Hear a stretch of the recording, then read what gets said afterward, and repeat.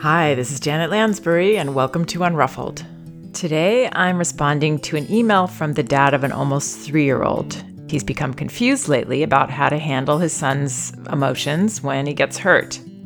He says that he's always tried to support his boy, and he's tried to encourage him to express himself, but lately his son has been rejecting this support, and he's wondering if there's a different way he might handle things. Here's the email I received. Hi, Janet. I know that you probably get a million questions sent to you, but I am perplexed about how to handle my almost 3-year-old son's emotions when he gets hurt. I've always tried to give him the space and the freedom to express his emotions. For example, if he falls and scrapes his knee, instead of saying, "You're okay," I would try something like, "I can see you scraped your knee. That looks like it hurt. Would you like me to hold you?" That has seemed to work well, but lately he will start saying, "No, no, no, no," as he cries, and when I try to support him like previously, he starts crying more and says, "No, Daddy, I didn't fall and scrape my knee." It seems like he's ashamed, like he thinks he's failed, or like his emotions aren't valid. I'm just not sure how to handle it. Should I just observe more? Maybe I need to take more cues from him before I start talking. I want him to know he can express his emotions in a safe way. Thanks for any insight, and I really enjoy your writings. Okay, so this parent is on a wonderful track here, doing something important, and that is shifting something that's instinctive for most of us. Just wanting our child to feel better and telling them they're okay, and please stop expressing that emotion. So most of the parents I've met, and I can say this about myself for sure, have that natural reflex. Well, I don't know if it's natural or if it's taught to us by our parents. All very well intentioned, but we have the reflex to not accept our child's sad feelings about things or, angry feelings or uncomfortable feelings. So one of the main things that I try to help parents do, the work that I've done and am still doing actually, is shifting our perception around emotions so that we see them as positive and really healthy for our child to share. And that these aren't failure moments as parents. These are actually heroic moments as parents if we can be patient and trust the feelings and want them to be expressed rather than wanting them to end. So this parent's definitely on that track. It's hard to tell from what he shares exactly how he's coming across to his child. But it sounds like his child is saying, "No, no, no," as he cries, as part of a child with more expressive language now. He's getting older and he's, has more words. And he is saying them as part of his expressing of his feelings. So I wouldn't take this so literally. I would start out by just trusting that whatever he says in that moment is part of the feelings that he's expressing, the reaction to being hurt or whatever it is. Now, this dad is concerned that his child is ashamed or thinks he's failed or feels like his emotions aren't valid.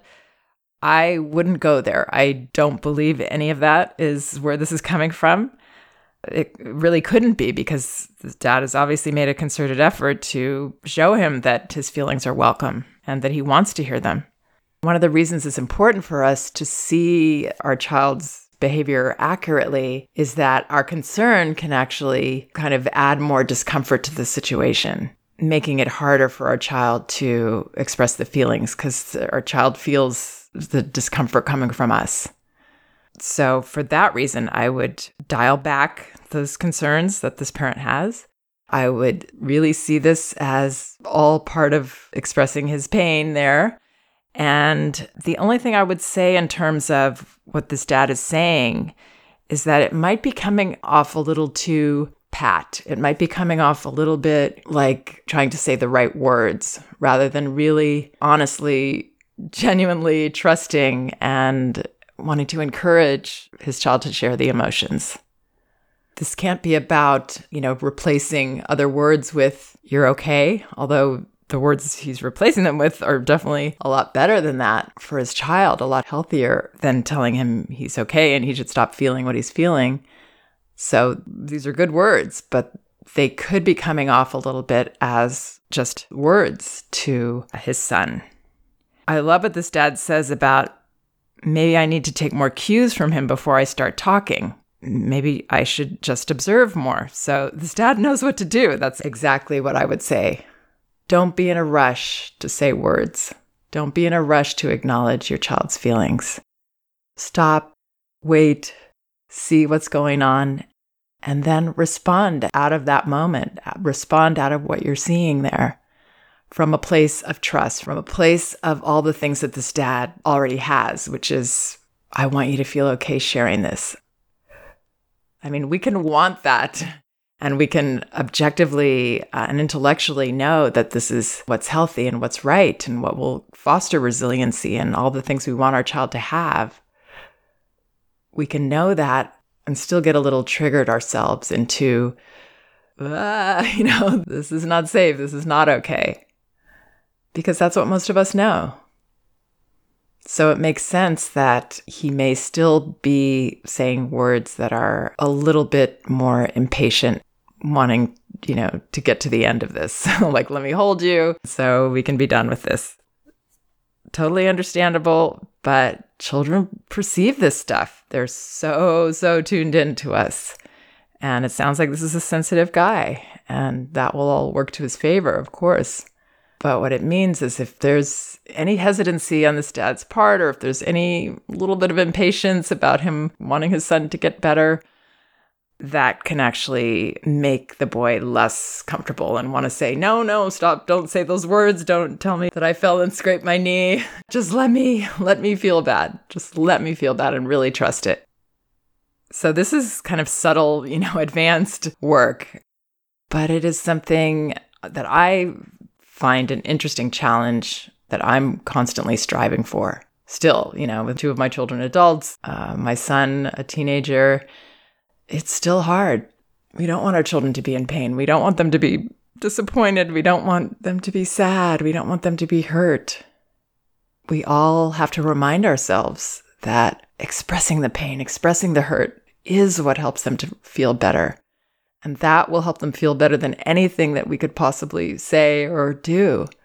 And holding that space for them is heroic, because it means rising above our own fear and discomfort. And then he will know even more that he can express his emotions in a safe way, which is what this dad says at the end. That's what he wants. And that's how he'll know. He'll know if we believe it. He'll know if that's how we perceive it, as safe and almost wanting it to go on longer rather than cutting it shorter or making it better. I mean, that's what allows things to get really expressed in a way that is very healing and satisfying for children. And then we've all seen this. They turn on a dime and they move on and they're fine, and it's like it never happened. So trusting this process is one of our biggest challenges as parents. Please check out some of my other podcasts at janetlansbury.com. And remember, both of my books are available on audio at audible.com. No Bad Kids, Toddler Discipline Without Shame, and Elevating Childcare, A Guide to Respectful Parenting. You can also get them in paperback at Amazon and an ebook at apple.com, Barnes & Noble, and Amazon. Also, my exclusive audio series, Sessions. These are individual recordings of private consultations with parents discussing their urgent issues, is available at sessionsaudio.com. That's sessions, plural, audio.com. You can order individual episodes or get all 6 in the series for about $20. Thanks so much for listening. We can do this.